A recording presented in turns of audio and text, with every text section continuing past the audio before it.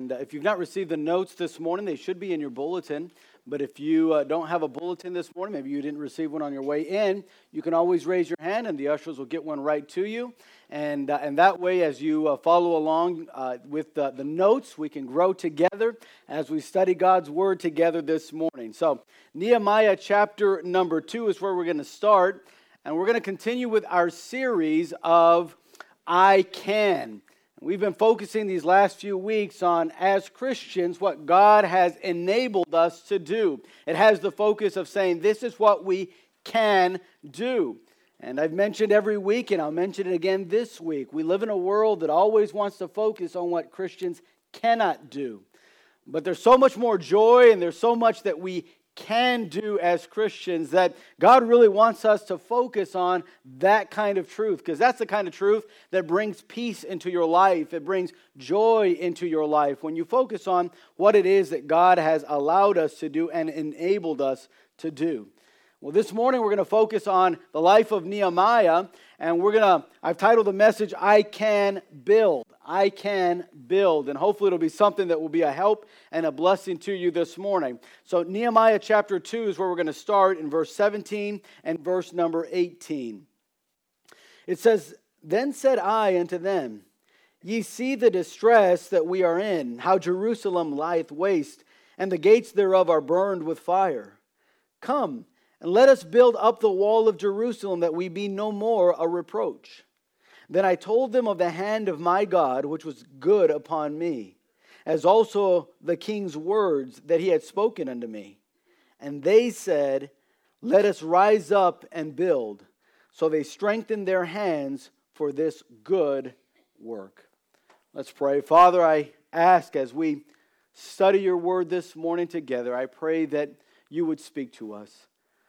I pray that, Father, your Holy Spirit would fill me now at this moment, that I would be able to communicate this message in a way that would be clear, in a way that would be helpful, a way that would be an encouragement.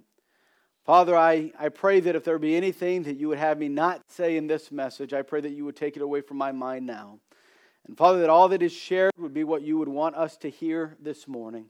I pray that your Holy Spirit would be with every heart, that we would be receptive to your word now as we study it. Father, as we begin to meditate upon it, may we, in this time of worship, of reading and studying and meditating on your word, may it be a time of growth for us. Father, speak to every heart, I pray, this morning. And I ask this in Jesus' name, amen. Well, much of the Christian life is a life of building. The Bible speaks much about building. In fact, it says that we need to build our faith. It talks about building up our families, building up our strength. The Bible talks about building up one another, edifying one another. The Bible, if you look at it, has much to say about the Christian and building in his life. But in order to build something that lasts, we must build it correctly, the right way. Now, I have a picture of the Aon Center. This is a building that is in Chicago, in the city of Chicago. And what's interesting about this building is that what you're seeing is not the original building that was built. In fact, the original design back in the 1970s when it was built, it had a covering of marble. It was an Italian Carrara marble, very expensive, very nice marble that they had encased the whole building in. But what they didn't understand and realize at that time was that this marble had never been used to cover the exterior of any building. And in December 15th of 1973, in the midst of their building project, a 350-pound piece of the marble fell. It cracked, fell off the building, and hit the very next building to them called the Prudential Center, went right through the ceiling and went right down. Luckily, no one was injured, but it made them aware of the fact that everything that building was covered, all that marble was not going to last. It wasn't going to be what that building needed if it was going to stay standing up. So then, later in the 1990s, they had to resurface the whole building. And what you're seeing there is a white granite that they used. And it cost over $80 million to recase the whole building because they didn't build it right the first time. You know, when it comes to the Christian life, the Bible says we have much to build. There are much areas in our life that we need to build. But it's important for us to understand as we build in our life, whether it be building our families, whether it be building our faith, whatever it is that we are building in our life, we want to make sure that we build it the right way. Now, in the book of Nehemiah, we're told of this man who wasn't a pastor, and he wasn't a full-time ministry worker. He wasn't really quite a missionary, you could officially say. Nehemiah was actually a politician, someone that was in government work there in the Persian Empire. And God called this man, who was a cupbearer to the king in the government, a government worker, to go to the city of Jerusalem and to begin to build. God called him away from where he was at to go to this city of Jerusalem, his hometown, his home city, and begin to build what he saw there. And what we want to study in chapters 1 through 6, and I'll try to be as brief as I can this morning, but I want you to know that Nehemiah shares with us, and we can find principles in these first 6 chapters that we need to understand, we need to have if we're going to build something that lasts in our life. If we're going to be able to do something, a good work for the glory of God, I find that there's 3 requirements that we find. If you do any construction today, there's these men that are known, or these people that are known as city inspectors. And what the city inspectors do is that once you start building the building, they'll come in near the middle of the project or sometimes to the end of the project, and they'll begin to inspect your building to make sure that you built everything up to code. And the reason for that is they've written down what the requirements for a building to be stable are. And you have to build to this code just so that that building will be stable and secure. Well, in our life as Christians, as we begin to build, I find that there's some requirements, some codes, if you will, in building in your life that you need to have if God is going to bless what you build. If God is going to do anything great in your life, if God is going to do anything great in our church, we're going to have some of the building codes that God requires in us if we're going to do something that lasts. So this morning, I want you to notice as we begin that first building requirement in the life of Nehemiah, and it's this, if you're in your notes, number 1, we must have prayer. I want you to notice in Nehemiah chapter number 1, as Nehemiah is just doing what he was to do as a cupbearer and serving the king, there came a messenger, a man by the name of Hanani, and he came to give Nehemiah a message to tell him how Jerusalem was doing. And you notice that as he tells him about Jerusalem, as he tells him what is going on in the city and the great reproach that the city is in, you'll find that Nehemiah, the first thing upon hearing that news that he is driven to do is to go and pray. Do you know that the foundation of every great work is the foundation of prayer? If you want to do anything great for God, and if you want to build anything great in your life, it is going to begin with prayer. But so many times as Christians, it's so sad that so many times we take very little time to do that. We make very little use of prayer in our life. And yet the Bible says it's one of the greatest resources that we have. It's the foundation of building anything worth building. It always starts with prayer. You see, as Nehemiah hears of the work that needs to be done in Jerusalem, his first thought is to go to God in prayer. If you look in verse number 5, what it says, you'll notice that Nehemiah in his prayer said, "And I said, I beseech thee, O Lord, God of heaven, the great and terrible God that keepeth covenant and mercy for them that love him and observe his commandments, let thine ear now be attentive and thine eyes open, that thou mayest hear the prayer of thy servant, which I pray before thee now day and night for the children of Israel thy servants.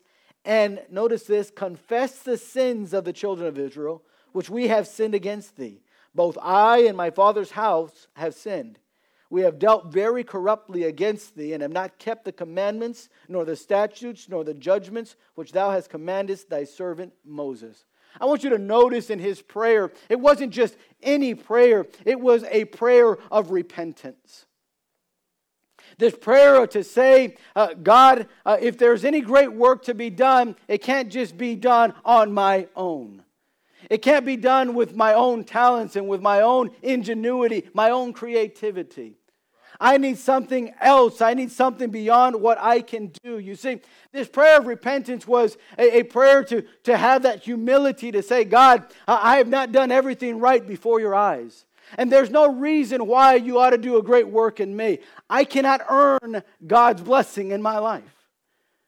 Nehemiah, the first thing he thought was, look at what Jerusalem needs. But you know what? Before Jerusalem can be built again, I need to go to God in prayer.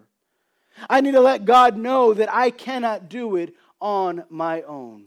As you establish a foundation of prayer in your life, remember that in prayer should include that confession, that idea, that truth, that reality that building anything in our life cannot be done on our own.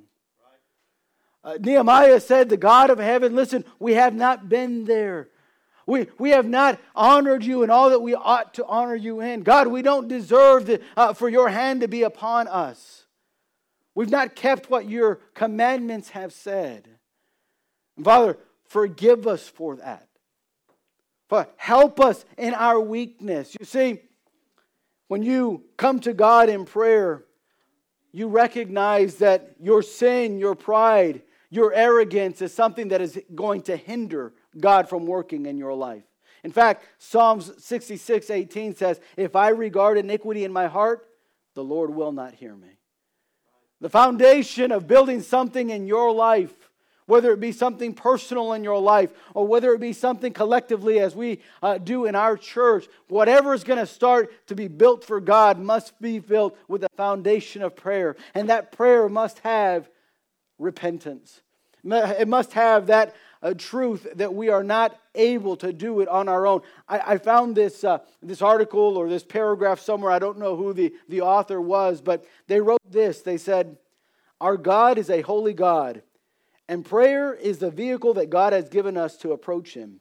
Indeed, prayer offered by a Christian harboring sin is akin to a plane without wings, a car without wheels, or a boat without a rudder.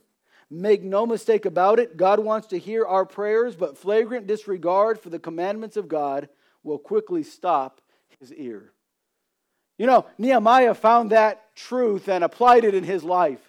He understood the fact that though there was a lot of need in the city of Jerusalem, though there was a lot of reproach in that city, if anything was going to change, if anything was going to be built again, he needed to start with prayer. And notice not only was a prayer of repentance, but it was a prayer of remembrance. He continues in verse number 8, as he prays, he says, remember, I beseech thee, the word that thou commandest thy servant Moses, saying, if ye transgress, I will scatter you abroad among the nations. But if ye turn unto me, and keep my commandments, and do them, though they were of you cast out unto the uttermost part of the heaven, yet, he says, will I gather them from thence, and will bring them unto the place that I have chosen to set my name there. Now these are thy servants and thy people, whom thou hast redeemed by thy great power and by thy strong hand. O Lord, I beseech thee, let now thine ear be attentive to the prayer of thy servant, and to the prayer of thy servants, who desire to fear thy name.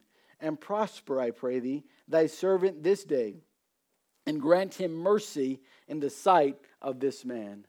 We find that Nehemiah's prayer not only was a prayer of repentance, but of remembrance. Nehemiah had to confess that he could not do the work on his own, but Nehemiah also had to remember the great work that God has done and can do. He says, I remember the hand of God. God, if you don't put your hand on this work, it'll never last. It'll never stand. It'll never be built. We can never accomplish what God has called us to build without God's hand being behind us. Prayer is that little tool that moves the hand that moves the world. God has allowed us to go to Him in prayer. But that prayer ought to be a time in which we confess our weakness, but also a time where we remember His strength. Where we remember what He has done. All throughout the Old Testament, you'll find that the children of Israel were to remember what God had done for them. Psalm chapter 78 is one long chapter about how God, through the history of Israel, had redeemed them out of Egypt, had protected them in the new land, had brought them to the promised land, had done so much for them in protecting them and providing for them. And Nehemiah says we need God to do that great work again. We need you, and we need to remember what God has done. Can I say, if you're going to build something in your life that's going to be great, it must start with a prayer of remembering what God can do. Remember what He has done in your life, and remember what He can do. Psalm chapter 118, verse 23, the psalmist said, "This is the Lord's doing. It is marvelous in our eyes." And let me just say, anytime that you get to do a work for God, you'll find that it is marvelous. We sang this morning how wonderful and marvelous our Savior is. And let me just say, not only the work that He did for us on the cross, but the work that He does through us also is marvelous. The psalmist, seeing what God had done, could just simply say, this is the Lord's doing. It's not my doing. It's not because I'm so great, but because God is so great. Anyone that's built up a great marriage knows it's not because we're just so great, I'm such a great husband, and she's such a great wife. Anyone that has built a great marriage knows it is the Lord's doing. It's the Lord that brings and builds a marriage. It's the Lord that builds a home that is not going to come down. It's the Lord that will do that. You need to remember that. Remember what God has done. Remember the promises that are in His Word. Peter, when all the new Christians were scattered throughout the Roman Empire because of persecution, he writes to them and he says, "Whereby are given unto us exceeding great and precious promises." Why did he remind them of the promises? He said, because God wants to do a great work through us.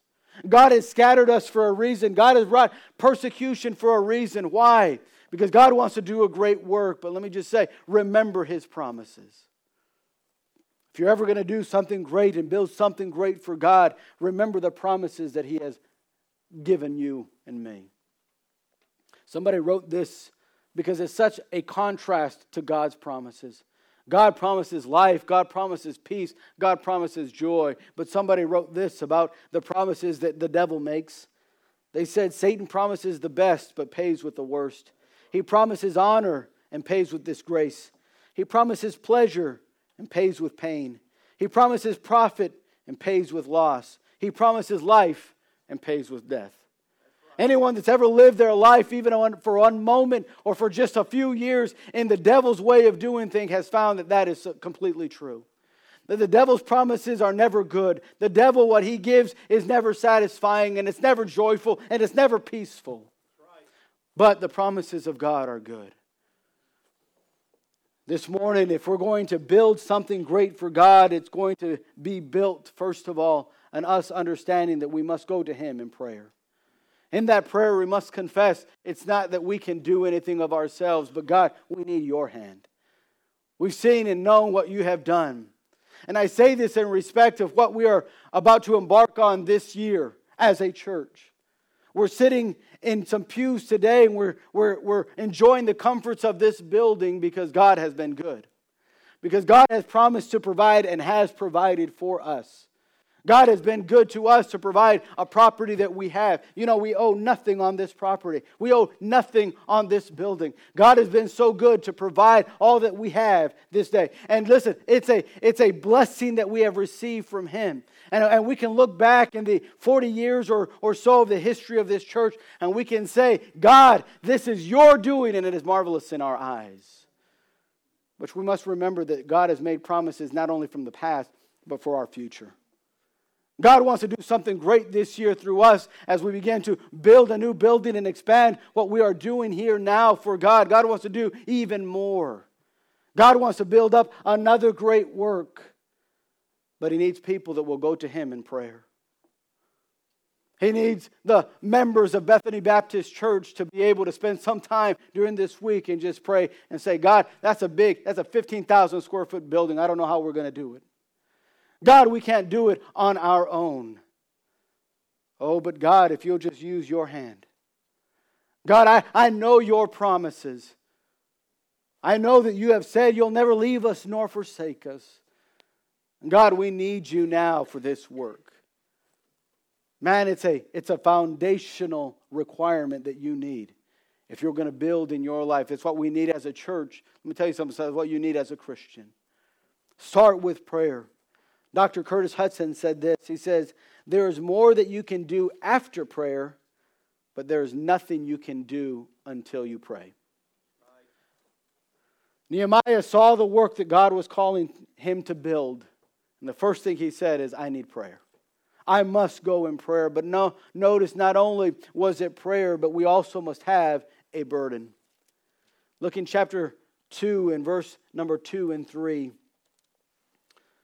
Nehemiah says, wherefore the king, as he was serving the king, he said, wherefore the king said unto me, why is thy countenance sad, seeing that thou art not sick?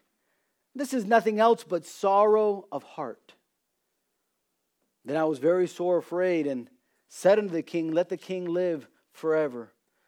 He said, why should not my countenance be sad when the city, the place of my father's sepulchres, lieth waste, and the gates thereof are consumed with fire? We get a little hint of what was going on in Nehemiah's life at this point. We find as God has laid on his heart to go and build, he spent time in prayer. He spent time with God. But now we see a burden coming out of that time of prayer. We see something of a heaviness on his heart. We see that his countenance was sad because of the burden that was on his heart. Let me say that a burden is something that ought to affect your heart and mind. You'll notice that the king said of him, man, this is nothing but sorrow of heart. And Nehemiah said, well, king, what else can I do?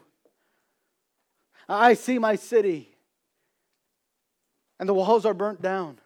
It's lying in waste. I can't help but think about the people and the situation there, and it affects my heart. It affects what I do every day. I can't live the same way. I can't enjoy the same things without thinking about that burden that's on my heart for what is going on over there. You see, that burden was something that was going to affect what he thought about, what he felt, what he loves. We're to God that our church here at Bethany Baptist Church would have a burden that way. That we would look at the city around us here in Mission, a city of more than 80,000 residents. Not counting McAllen, which has another 140,000. That's more than 200,000 people within 10 minutes of this area of this church.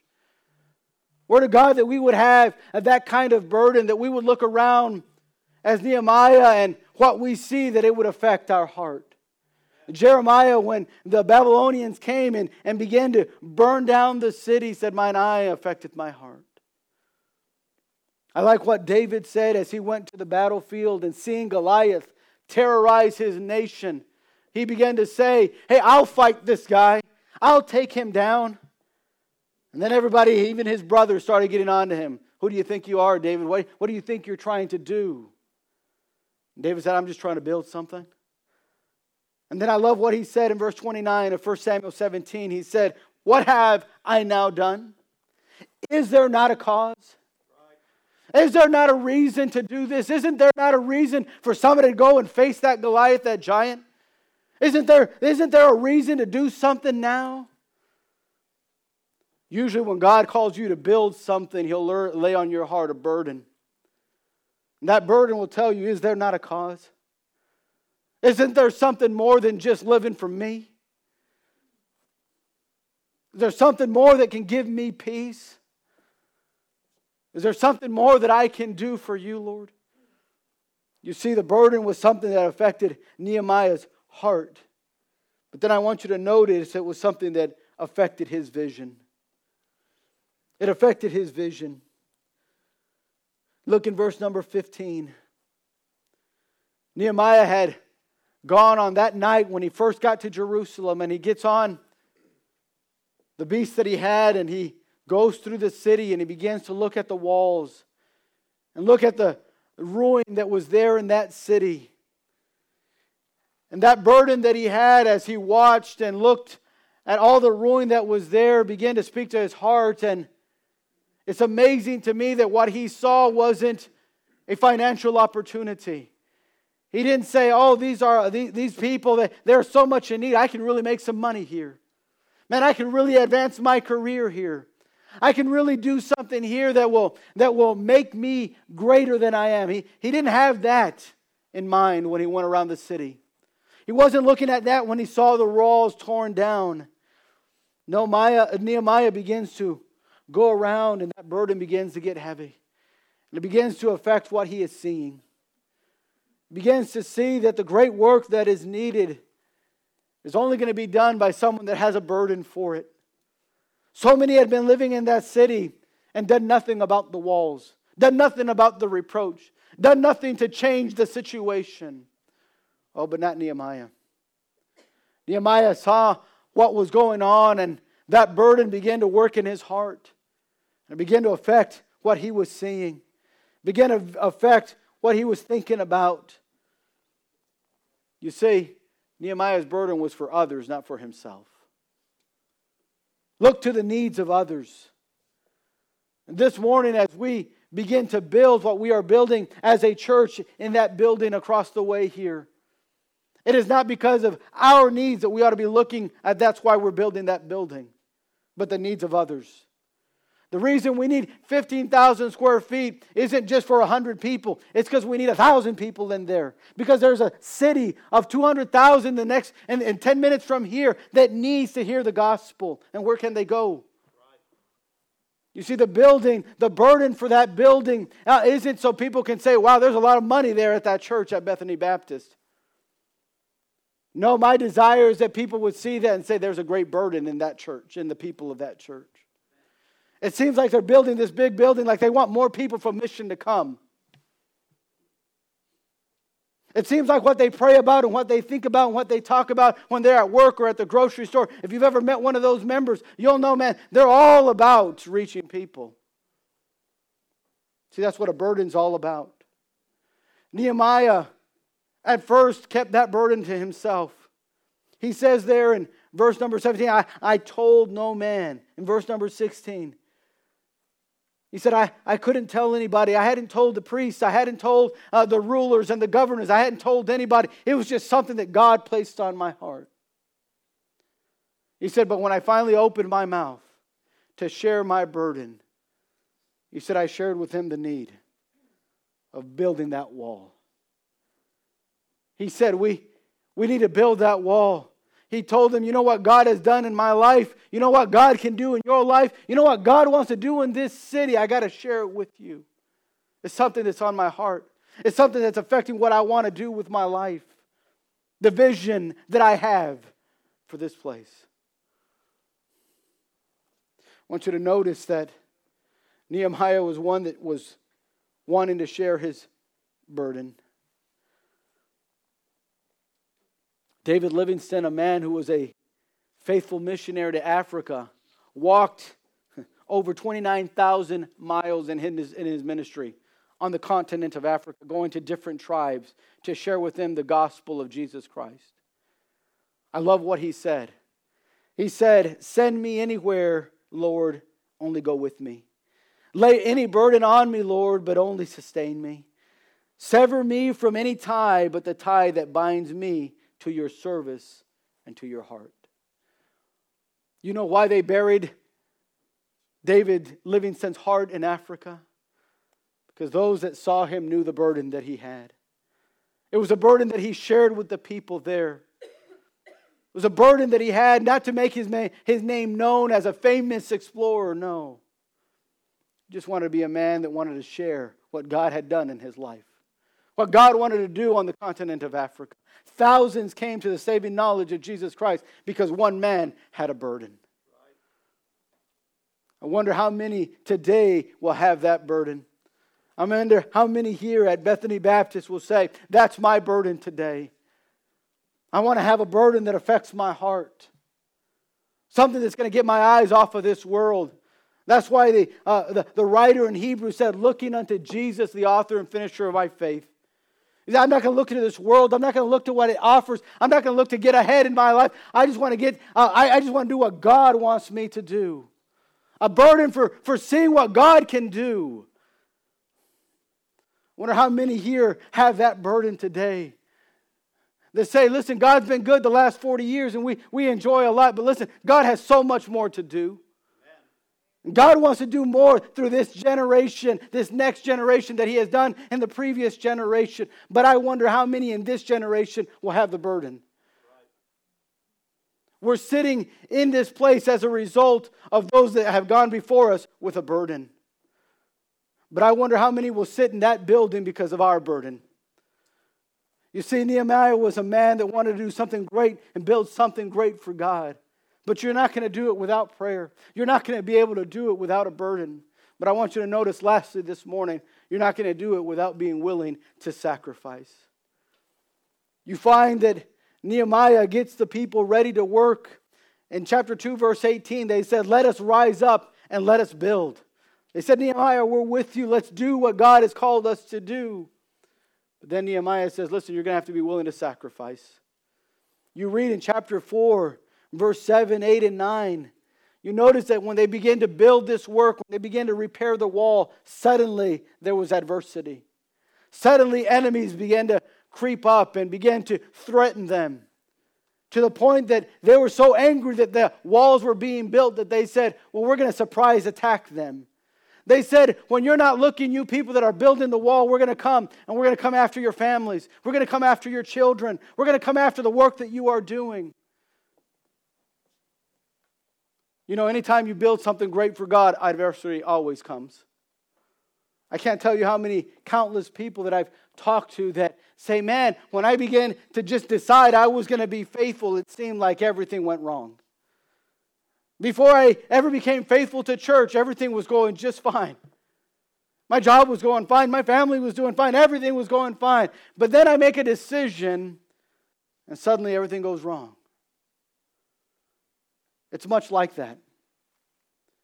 Anything that you build in life that's going to last and mean something has adversity to it. And Nehemiah shares with us the adversity that came as a result of that. They had to be willing to sacrifice. And I want you to notice what he says to the people in verse 14. He says, and I looked and rose up and said unto the nobles and to the rulers and to the rest of the people, be not ye afraid of them. If you're going to sacrifice, let me tell you something, it's going to require a faith-filled trust. Here are people that were just trying to build a wall, just trying to do what God had called them to do. And now the enemy comes and Nehemiah has to tell them, be not afraid of what they can do. Don't be afraid of their faces. Don't be afraid of their threats. Don't be afraid of what they can do. God is with us. God is going to protect us. God has provided. Listen, God has a strong hand. Sometimes we wonder, hey, can I go on this tithing thing? Can I really give 10% of my income and survive? Let me tell you something. God will survive you. God will help you. God will provide for you. If you just simply say, I want to build what God has called me to build. Be willing to sacrifice. Be willing to give. It's amazing. Sometimes we want to give the last and leftovers and call it sacrifice. It's amazing to me how so many times when it comes to God, that's what we call sacrifice. But when it comes to the car dealer, sacrifice takes on a whole new meaning. Do you know that the average payment on a car, a brand new car, is $378 a month? The first car I ever got in 2007 was a 2-year-old Nissan Altima for a 205 Altima. And I remember my payments being $378. Oh, my word. That's a lot of money. That's all I can remember thinking. It is. And it was a commitment of 5 years that I made with that dealership that I was going to pay every month till I paid that thing off. I remember being challenged that year in my personal life and saying, why is it that we can sacrifice so easily for something like that? But we think it's so great if we just give God $50. No, I'm not saying there's a amount you have to give. Oh, you got to give $400. No, I'm not saying that at all. I'm saying we need to refocus on what sacrifice is all about, though. We need to realize that sacrifice is more than just giving our attendance at church. It's more than just giving a few dollars in our pocket. It's more than that. Nehemiah told the people, you got to just not fear them. Have faith in God. There I put the passage, and we don't have time to read everything of Daniel chapter 3, but we find Daniel's three friends, Shadrach, Meshach, and Abednego, as they were filled by faith in God. As Nebuchadnezzar threatened their lives, they said, we're not careful to answer you in this manner. We're not going to go against what God has said. See, God was building them to do something great in the empire of Babylon. God wants to do something great in our day and age in 2019 through Bethany Baptist Church. But I wonder how many are willing to sacrifice. And I mean truly sacrifice by faith. I wonder how many here would say, man, I'm going to give $5,000 this year. I'm going to give $2,000 this year. Man, I love to challenge our college students. Say, hey, listen, I'm just going to give God what I can. Maybe I can give $1,000, maybe $2,000, maybe $3,000. I don't know. But just say, I'm going to trust that God is going to provide for me as I sacrifice for Him. That's why God told the people of Israel in Malachi, hey, try me in this and see if I won't open up the windows of heaven. But you got to give sacrificially. This requires a faith-filled trust. Lastly, this requires a finalized commitment. Say, first he said, be not afraid of them. And then in verse 17 and 18, look what Nehemiah says.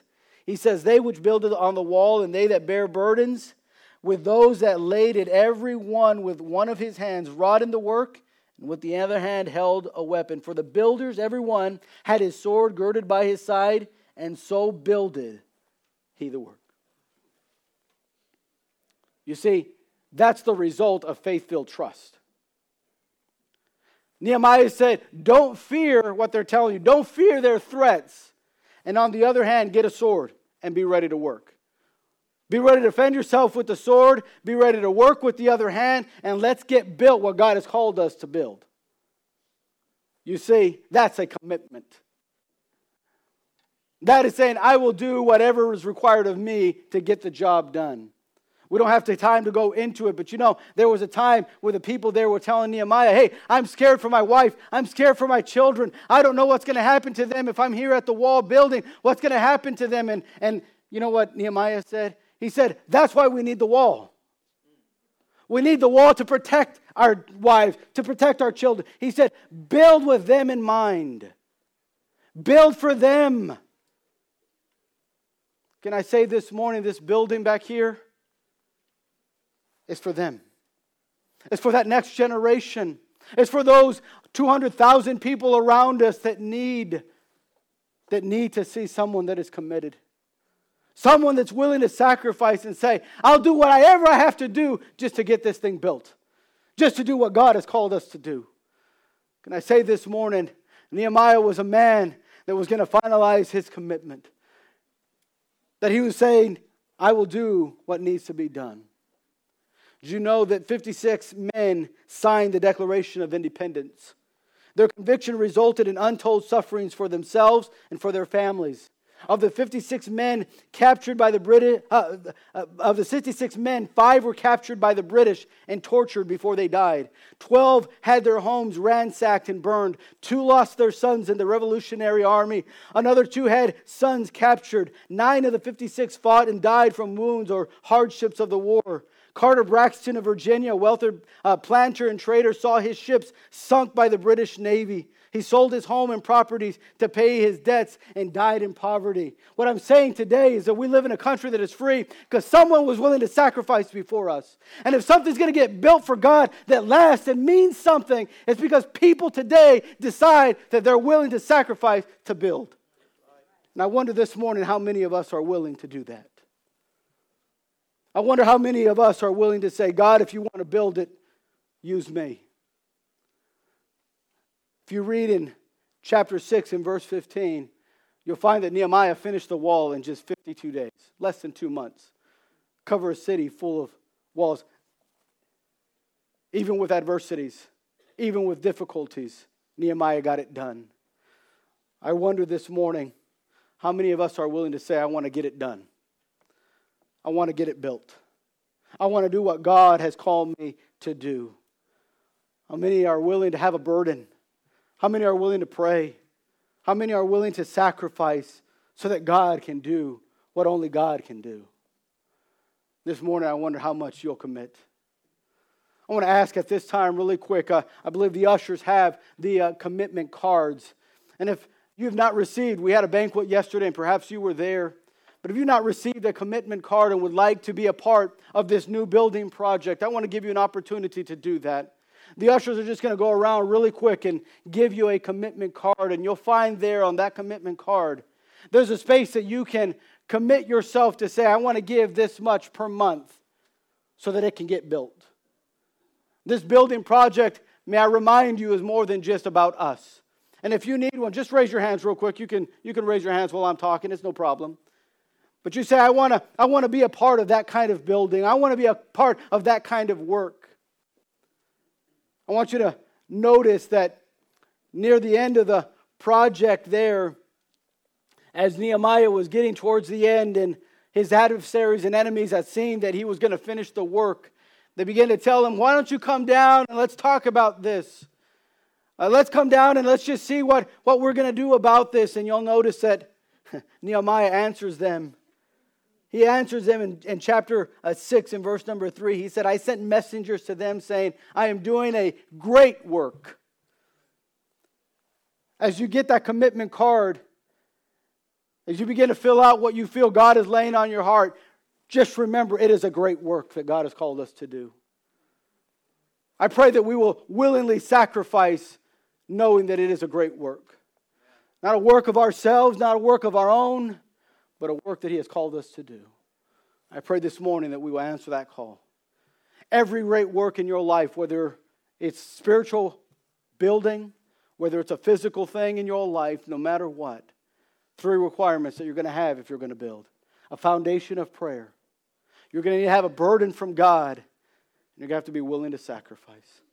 Anything great that has been built, that has ever lasted, has had those 3 requirements. This morning I wonder, will you commit? Will you build? Let's pray. Father, thank you so much for your word. And Father, thank you for the work that you have called us to do. Father, I pray that this morning as we commit ourselves, that we would commit ourselves knowing that we cannot do this work on our own, but we need power from on high. We need you to do that work. Oh, Father, I pray that this morning as we write down that commitment that we have, oh, Father, I pray you'd help us to fulfill that commitment. Oh, I don't know how we're going to be able to pay it all off. Oh, but Father, I know that the God that I serve owns the cattle on 1,000 hills. I know, Father, that through your power, through your strength, through your provision, we'll pay it off. Help us to have faith. Help us to be willing to sacrifice, to see it as something that is important, to see it as a great work in our lives that you've called us to do. Work, I pray, in Jesus' name, amen.